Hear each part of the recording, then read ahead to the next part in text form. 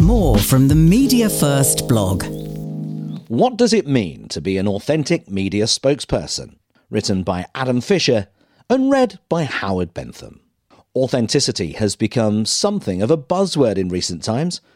It's a term which seems to be increasingly applied to just about everything, from authentic leaders and marketing to authentic furniture and clothing.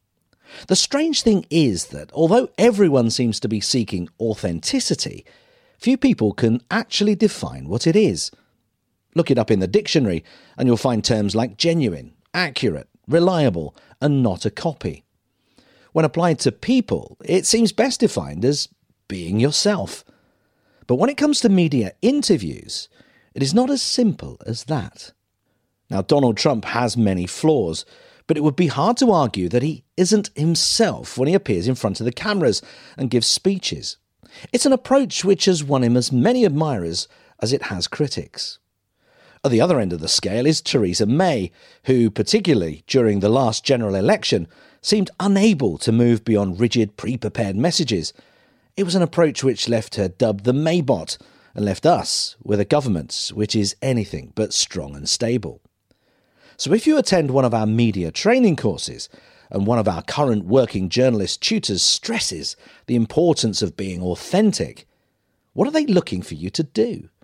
What does being authentic mean for media spokespeople? As we've already briefly brushed upon, being an authentic spokesperson is not about saying whatever comes to mind and completely being yourself. While it may go against the dictionary definition, when we talk about authentic spokespeople, it is those that monitor and choose their words carefully because they are sensitive to the impact that they have on others. They are attuned to their audience and aware of boundaries and know what will motivate people to take positive action and what will cause them to switch off. The more natural a message sounds, the more likely the audience is to feel that the spokesperson genuinely believes what they are saying. To achieve this, it's crucial that while spokespeople should still prepare thoroughly, they don't memorize their briefing and messages so that they sound like they are regurgitating a press release or a statement. Spokespeople should feel empowered to put their messages into their own words, within corporate guidelines, of course. Not only does this approach help bring messages to life and give them authenticity, but it will also increase the spokesperson's confidence and make them more comfortable with what they're saying. To be an authentic media spokesperson, you need to be able to express feelings and show emotions and vulnerabilities. We're not talking about tear-filled, Oscar-style acceptance speeches here, and, of course, some subjects obviously lend themselves to this style of delivery much more naturally, but it could be as simple as admitting mistakes, sharing what keeps you up at night, what makes you nervous, or what makes you excited, although you should really avoid the cliched excited to announce. In a crisis media management situation, it's about showing you really care about those who've been affected. While displaying emotion in an interview may feel uncomfortable and perhaps make spokespeople feel self-conscious, it can be compelling and engaging for the audience. If you've been on one of our media training courses, you know we stress the importance of examples to support messages. As one of our tutors once said, messages without examples are just rhetoric. The most powerful examples are those which are personal to the spokesperson and that connect with the audience and take them on a journey. Personal stories and anecdotes help make the brand relevant, provide a human side to the organisation, and help spokespeople grow in confidence. Authentic spokespeople are confident, sincere, and honest. But the key thing is that the honesty is subtle and not announced.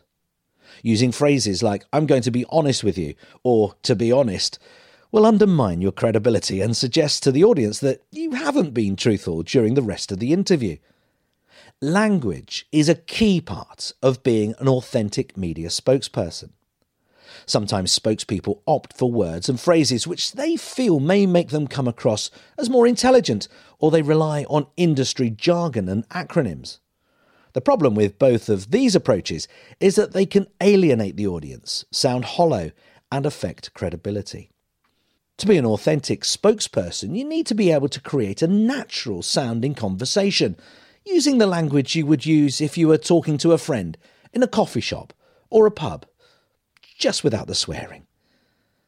In media interview terms, being authentic means being yourself, but with a deft touch to ensure you avoid the pitfalls of oversharing experiences, emotions, or feelings.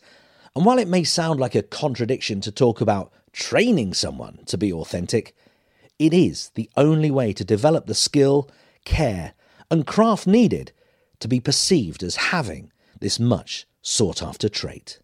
If you'd like to find out more about media training and crisis communication and subscribe to our blogs, head to mediafirst.co.uk. Read and hear more from our blog at mediafirst.co.uk. Media First, specialists in communication training.